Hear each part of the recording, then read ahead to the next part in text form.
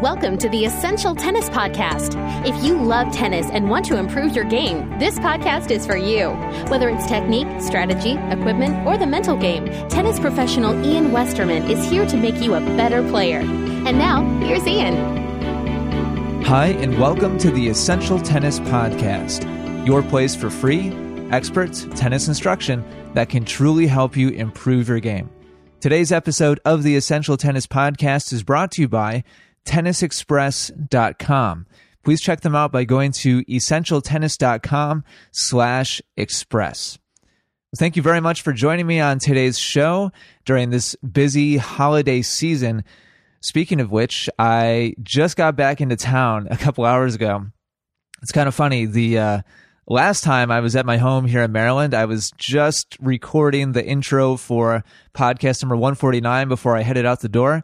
And as I'm sitting here right now, it's Monday, and my wife and I and Lucy just got back in town. So I'm going to be doing another recorded show here, and I'm going to be re-releasing here another show that I thought was really, really good because, to be honest, I just had no time to put together a completely new episode. So I apologize, but I know today's episode is going to be great, especially for those of you who have not heard it before. And if you have, it's great review anyway. Mental tennis topics and mental tennis, getting tougher mentally in your tennis game is such an important thing.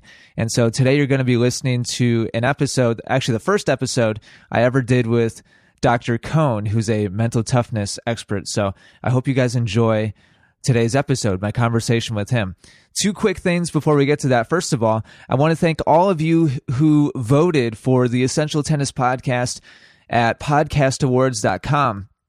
Unfortunately, the Essential Tennis Podcast didn't win the top award, but in watching the awards ceremony, I learned that over 3,000 shows were nominated for awards at podcastawards.com, and that's across all of the different categories. So, not 3,000 shows for sports, but 3,000 total shows, and they were all put into their correct category and then voted on from there. And only the top 10 shows in each category were even able to be voted on.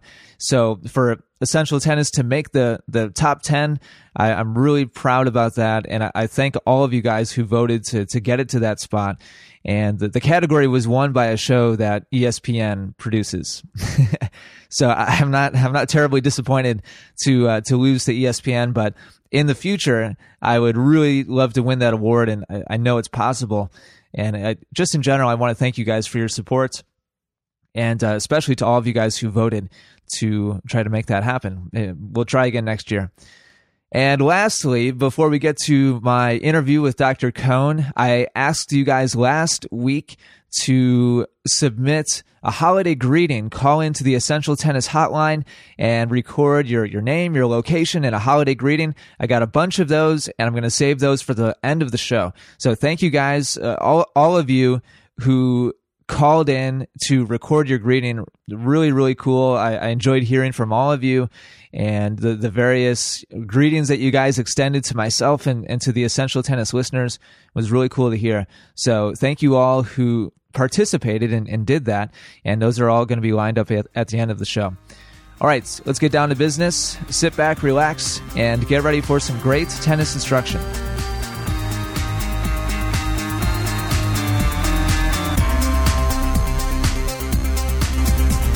My guest with me today on the Essential Tennis Podcast is Dr. Patrick Cohn. Dr. Patrick Cohn works with many nationally ranked junior players on their mental game, and he is the host of the Tennis Psychology Podcast, which you guys can find on iTunes and also on his website, which is sportspsychologytennis.com. Dr. Cohn, welcome to the program. Oh, thanks for having me, Ian. You bet. I'm always excited to have new guests on the podcast.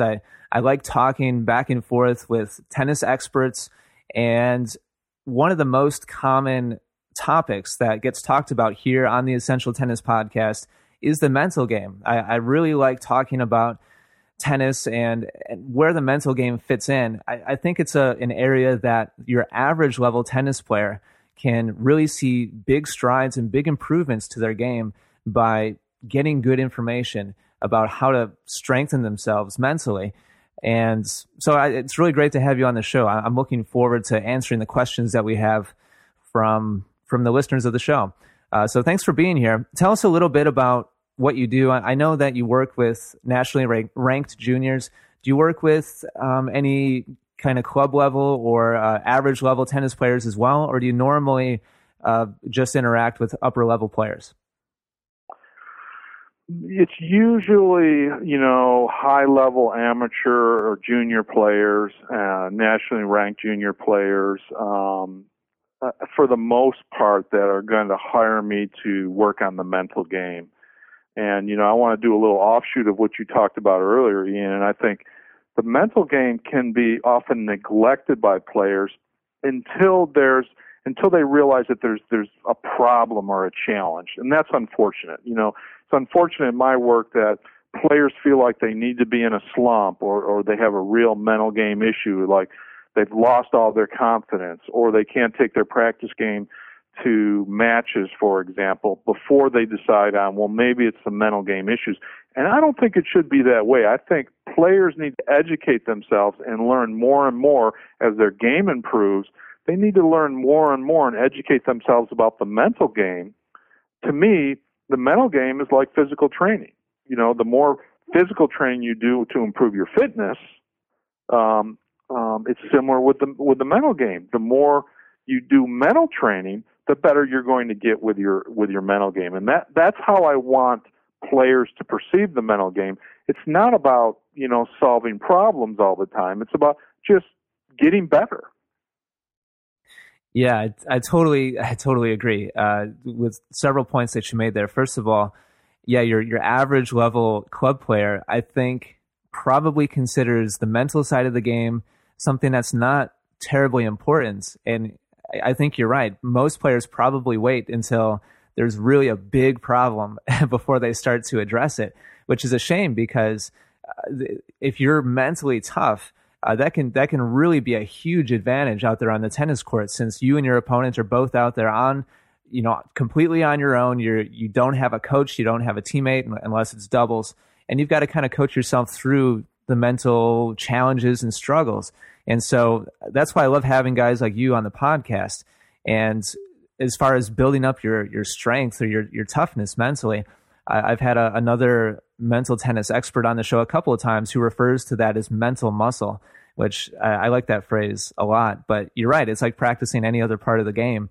It's something that listeners of this show and any player can get stronger at. So thanks very much for being here. Let's go ahead and start getting into the questions here. I posted on the forums at essentialtennis.com and asked for topic suggestions. And the doctor and I are going to be answering several of these questions, maybe 3 or 4. We'll see how many we have time for. Typically, time runs over and I don't get to as much as I want to. But our first one is going to be a question from Brian Mark, who comes to us from Nebraska. He wrote and asked, how about letting go of double faults and preparing to hit the next serve? It seems that once I hit one, I start to worry about the next one and create self-fulfilling prophecies. Then nights like tonight, I only hit one in a set and wonder why I don't always do that. Seems like tournaments bring out the worst in my serve. And Brian said he had 23 double faults last weekend in a match, which is that definitely makes it tough to win, Brian. And thank you very much for posting that question. And Dr. Cohn, what do you think? What's the best way for players to let go of, kind of a letdown there? Obviously, we don't want to double fault, and it's a free point. How do we let go of the disappointment of giving away something like that? Well, Brian described it as a self-fulfilling prophecy, and not everybody might understand that, Ian, so maybe I should start from there. Sure. When a player makes the double fault and they engage in this what I call here I go again thinking, here I go again double faulting the match away, then it becomes a self-fulfilling prophecy. In other words, you start to think that, oh, I'm going to double fault again, or it's just one of those nights where I'm into that double fault mode. And that's what a self-fulfilling prophecy is. You talk yourself into it, and now you think you're double faulting a lot during the match, and it just, double faults turn into more double faults. That's really what a self-fulfilling prophecy is. Okay, so you have to be obviously careful with that, and I can speak to that. But I think what's happening in Brian's case is he's making what's called a generalization, and it's related to this self-fulfilling prophecy. A generalization is, if I start the match early with double faults, I'm going to continue making double faults. In other words, he generalizes based upon past matches that if he starts with making double faults, that it's going to continue for him. And that's a really dangerous mindset, that generalization. So maybe the first step is he's got to be very, very careful about the here we go agains and making those generalizations about the double faults. Okay. With that said, I also think what happens, based upon my experience working with players, is when they double fault, they get it into their head that they don't want to do it again, right? Meaning now they're protecting the double fault. They don't want to make more double faults. What am I focused on right now? I'm focused on not double faulting again. That's one of the worst focuses you could have when you're serving, is to get up to the line and think, oh, I don't want to have another double fault. Now you're only focused on the double fault. And that's really a bad mindset to be in. So the goal needs to be, obviously, is to not focus on the negative and not focus on what you don't want to do in that situation. The goal needs to be to focus on the ingredients that's going to help you hit a good serve, okay? What do I mean by that? Well, the ingredients of hitting a good serve has to do with having a plan, right? What type of serve you're going to hit, if you've got different options. If you can hit that kicker serve or hit that flat serve, if you have those different options. What's the target based upon what's working? You're going to go out wide down the line. You know, what's working for you and what is your target? I call that the planning stage. Then you want to go ahead and visualize or feel a good serve or experience yourself hitting a good serve, whatever that means for you. It could be visualizing the trajectory. It could be just feeling solid contact. Whatever works for you. It's very individual for each player. And then you're going to go through the rest of your routine at the line where you're bouncing the ball, you're trying to create a rhythm, and then you're focusing on the target, for example.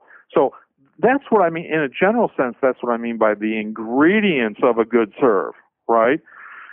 You cannot focus on the ingredients of a good serve if you're afraid of double faulting the match away, if you're afraid of missing the service box on your second serve, for example. Sure. You have to be very disciplined with your mind and be able to focus on the ingredients that are going to help you hit a serve. As soon as you get defensive and you're protecting the double fault, you're basically done. I really like the process that you laid out in the ingredients that you gave us there. You know, kind of a recipe for success. And what I like so much about it, Patrick, is that you're giving us so many positive things that should be focused on: the target, the process, feeling, or thinking about making good contact, going through that whole planning phase, and every part of it was a positive thought or a positive emotion was attached to it, as opposed to what Brian is saying, as you said, here we go again type thing, which is clearly negative. And once that prophecy is fulfilled once, obviously the tendency is going to be to kind of go in that downward spiral and just continue to repeat that again and again. And emotionally, the person gets more and more negative. But what I love about what you're talking about is these are all positive thoughts, all positive emotions, and top-level athletes are continuously optimistic. And there's never even a thought in their mind. Well, I mean, there is sometimes, but the vast majority of their thoughts are, I'm going to make this shot. I'm going to hit my target. I'm going to hit a good shot. And it's just, the inner dialogue is so positive and intense. And so what I'm hearing you say is Brian has got to reverse his inner dialogue. It's got to be more positive, more optimistic, and hopefully the results will follow. Is that correct?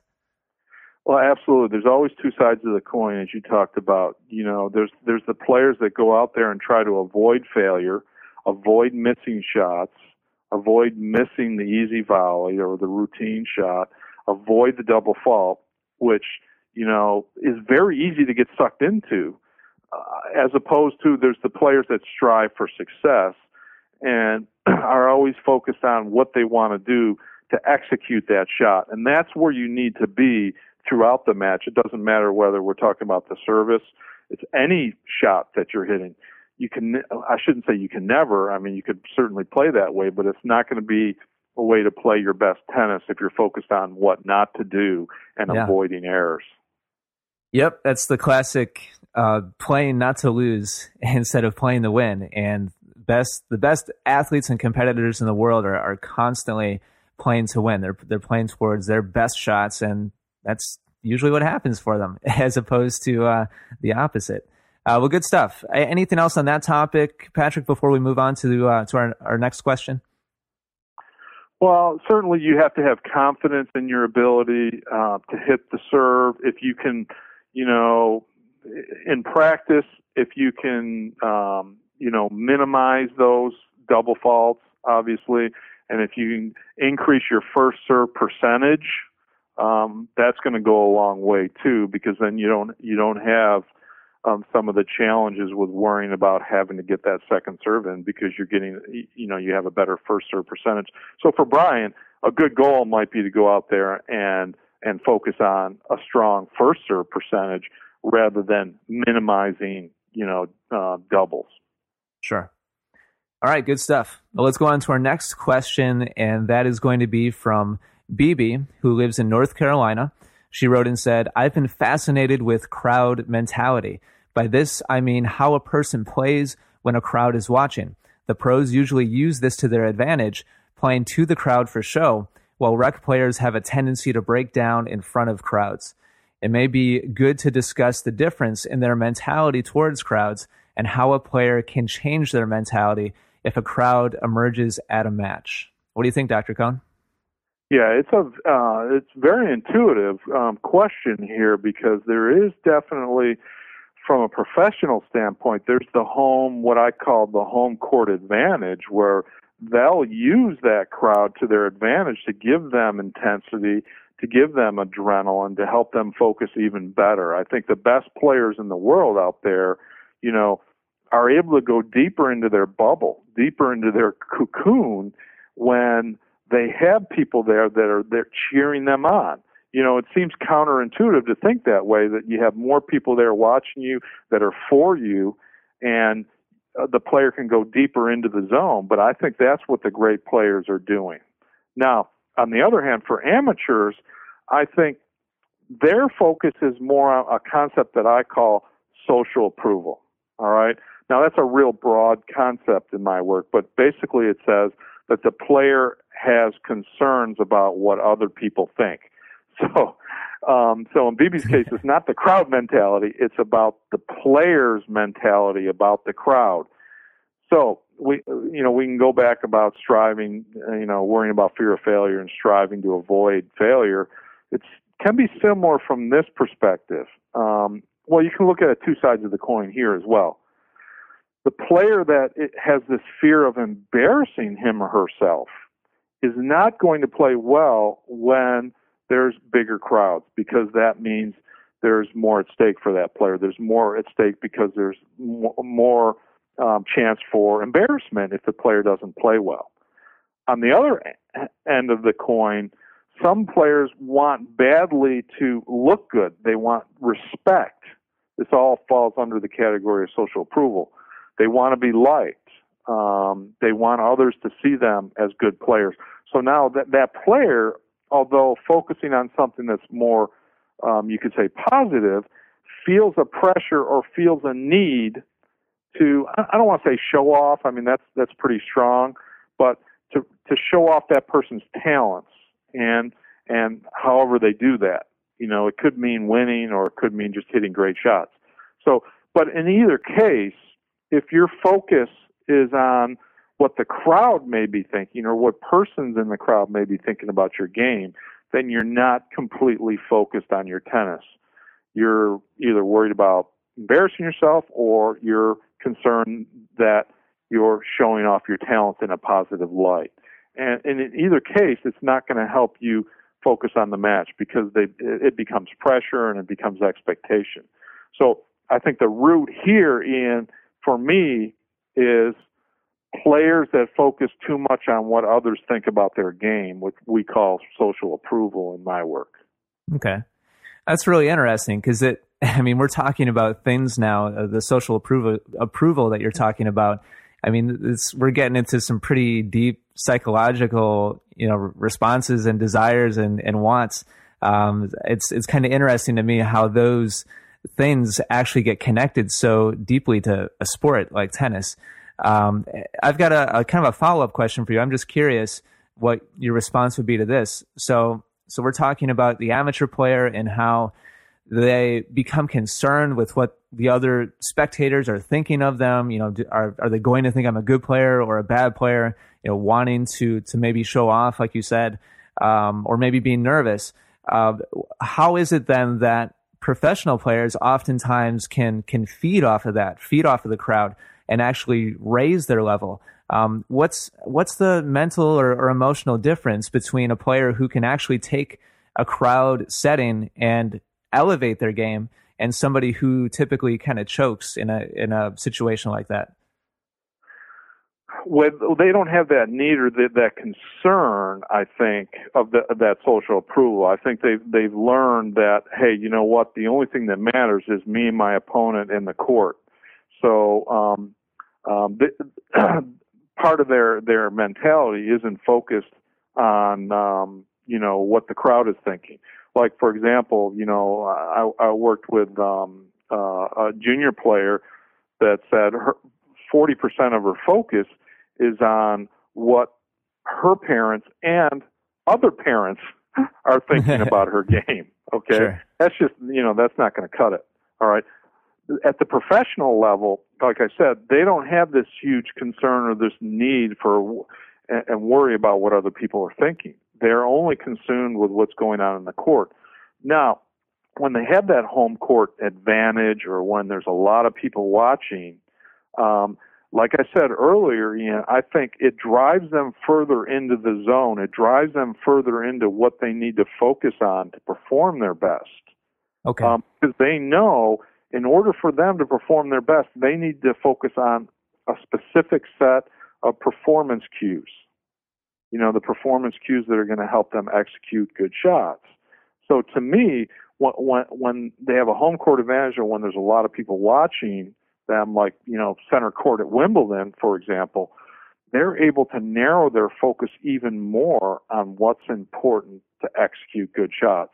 And that's really, I think, what separates your good amateurs from your top level professionals. Okay. Great stuff. Thanks for answering that question. Let's move on to our third one. And I'd like to try to get to two more, but we'll see. We may run out of time. Our next question comes from Sally in Washington State. She wrote and said, "A subject I'd love to hear discussed is the inner drive to win, the importance of knowing someone believes in you, the power of your inner will and confidence, and having that attitude in check before you step out onto the courts." Can you talk a little bit about that, kind of the importance of kind of believing in yourself and having confidence in yourself that you can perform well going onto the competitive court? Oh, it's critical. I mean, it's probably the number one thing that your listeners have to harness is that inner confidence, that inner belief. The biggest mistake that I see players making is they wait until they get into the match to decide how confident they're going to be. We call that leaving confidence up to chance. In other words, if they have a poor warm-up prior to the match, then they'll struggle with confidence early in the match. Or if they drop a couple of games early in the match, then they'll struggle with confidence because they're waiting for their game to arrive before they can feel confident. Sure. And that's the mistake, I think.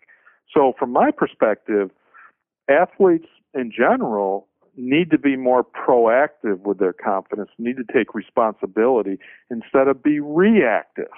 Being reactive means, oh, my shots didn't feel great in warm-up, so I guess I'm not going to play great today.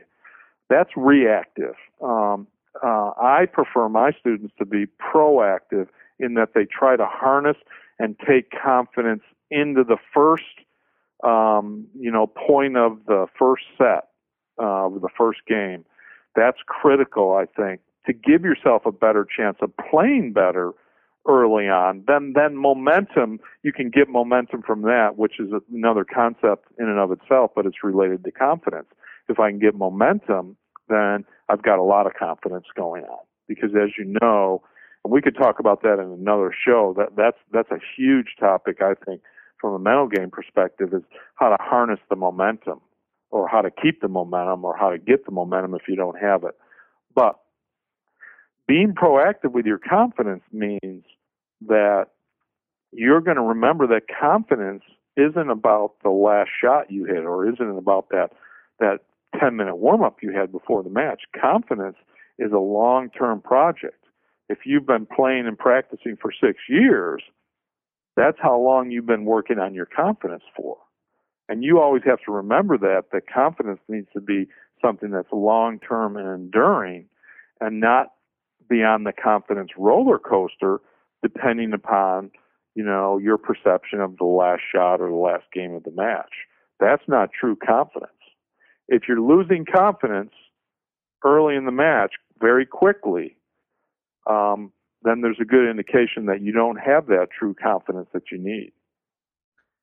Good stuff. And tell me if I'm wrong here, but I would have to assume then that this is very closely tied to the first question we talked about, where Brian was having problems double faulting and having pessimistic thoughts or negative attitude and self-fulfilling prophecy type thing. I would have to assume then, Dr. Cohn, that building that long-term confidence is probably very closely tied in with just having positive thoughts and picking your target and having the process or the ingredients you were talking about. How closely tied in are those two concepts? Yeah, I would say they're very closely tied in, because when Brian gets in the match, in the back of his mind, he's going, who's going to show up today? Yeah. Server number one or server number two. Right. And that's the start of the doubting process. You're opening up the door for the doubt at that point. And now he's not sure. Confidence-wise, he's not sure who's going to show up for the match. Server one or server number two. And that makes it difficult for him to have full confidence in the match. So I do believe, being more proactive with his confidence, not assuming that he's going to serve great, but just having confidence in his serve prior to the match is going to go a long way. Nice. Good stuff. Well, thanks for tying those two things together. And I want to get to one more question real quickly before we wrap things up. And I want to get to this because it's a question that's near and dear to my own heart when it comes to competition in general, not even just in tennis. And Sally and Brian both touched on this briefly. Brian said, a few missed shots, and my dad is down on himself badly, especially missed overheads. Any suggestions for correcting that? He's a perfectionist, which makes missed shots especially bothersome to him. And Sally said, I'm still fascinated with the pressure that comes along in real match situations. Does anyone ever feel pressure to be really perfect? Can you talk just for a couple of minutes, Dr. Cohn, about maybe those of us who are kind of perfectionists by nature? How can we deal with missing shots or missing easy shots? How can we keep from getting down on ourselves and angry and kind of falling into a downward emotional spiral? Well, if we had about 2 hours, I could cover this topic thoroughly, because this is a huge one in my work. I actually created a program called the Parents' Top Dilemma, which was about perfectionism in youth sports and kids in sports, because it's so rampant. It's even worse when you look at sports like when you go to skating or gymnastics or dance, where people are judged on their performance. It gets even worse in those type of sports. But it is very relevant in tennis as well.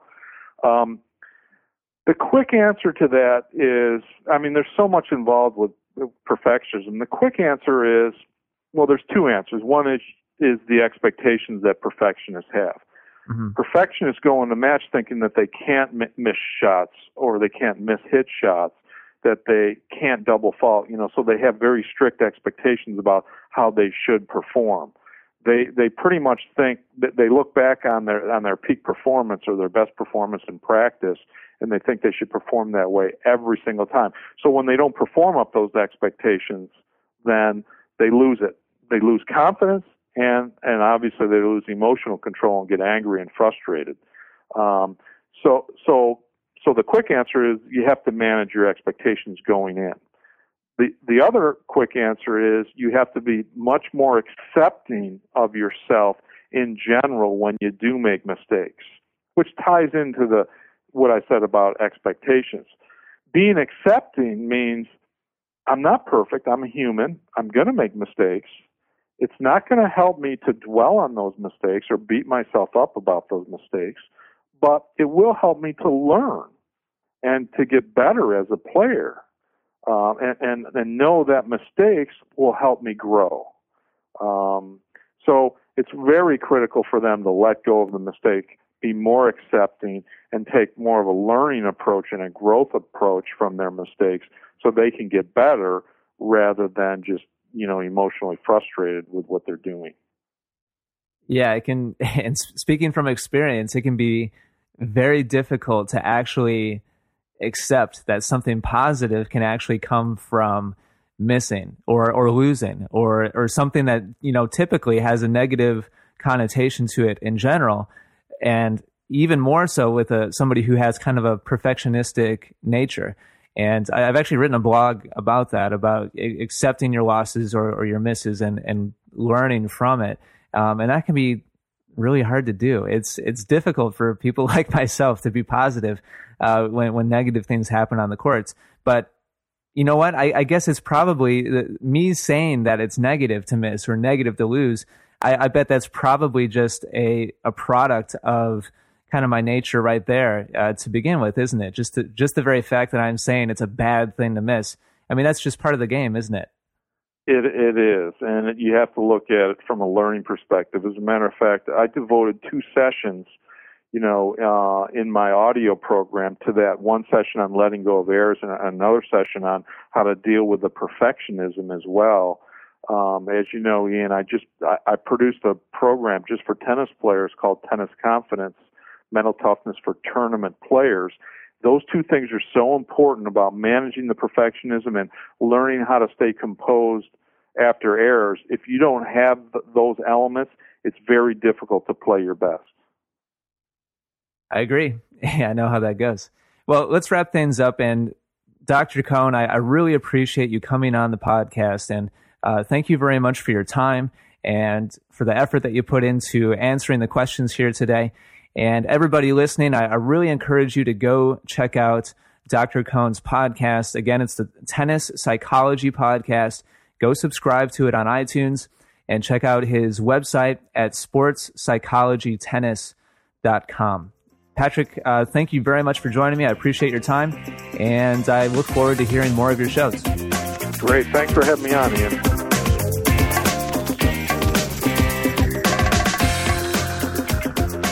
All right. That does it for episode number 150 of the Essential Tennis Podcast. And let's go ahead and get to those holiday greetings now. Just a couple minutes of those. Several of you called in and participated by just saying hi and giving a general holiday greeting of your choice. It was great to hear from all of you. Thank you very much for your participation. If you called in, it's definitely something that I'd really like to do again in the future. I think it's cool to interact with you guys and get feedback from you just in general, whether it be the questions or general suggestions for the show or little things like this. And it's really cool to hear from the listeners of the show. And so I definitely look forward to doing more things like this in the future. So without further ado, I'm going to go ahead and get to that, and that will close off the show. I want to say a really warm and happy new year to all of you listening. Thank you very much for being a listener of this show, and I look forward to producing another full year of the Essential Tennis Podcast. And I really, truly hope that it helps all of you continue to improve your tennis game. That's always been my goal for the show and will continue to be. So thank you all for your support as I continue to do it.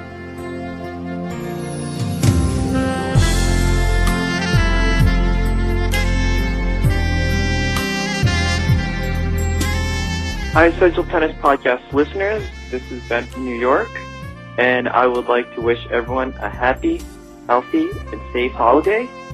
And for those of you in Japan, I would like to say, Akemashito omedetou gozaimasu.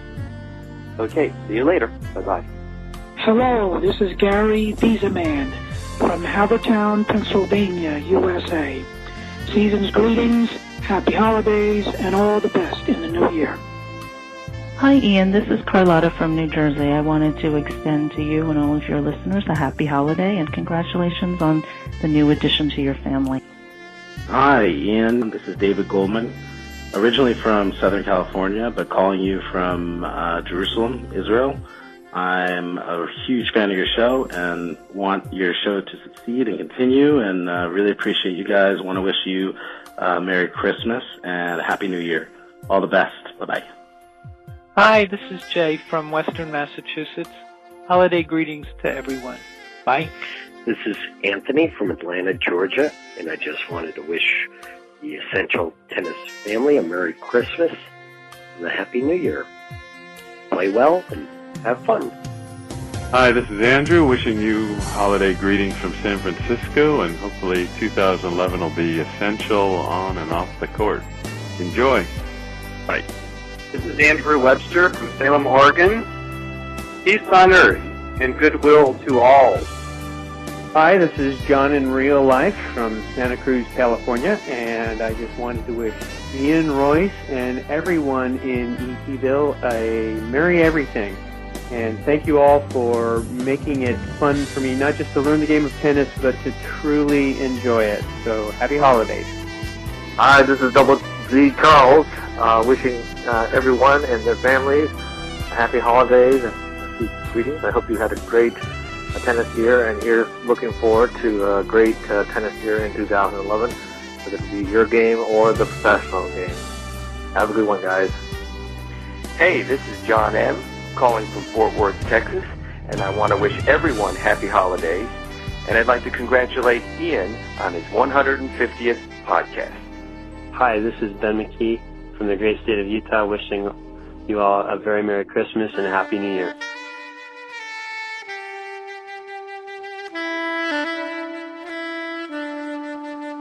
Take care, and good luck with your tennis. Happy New Year's to you and yours.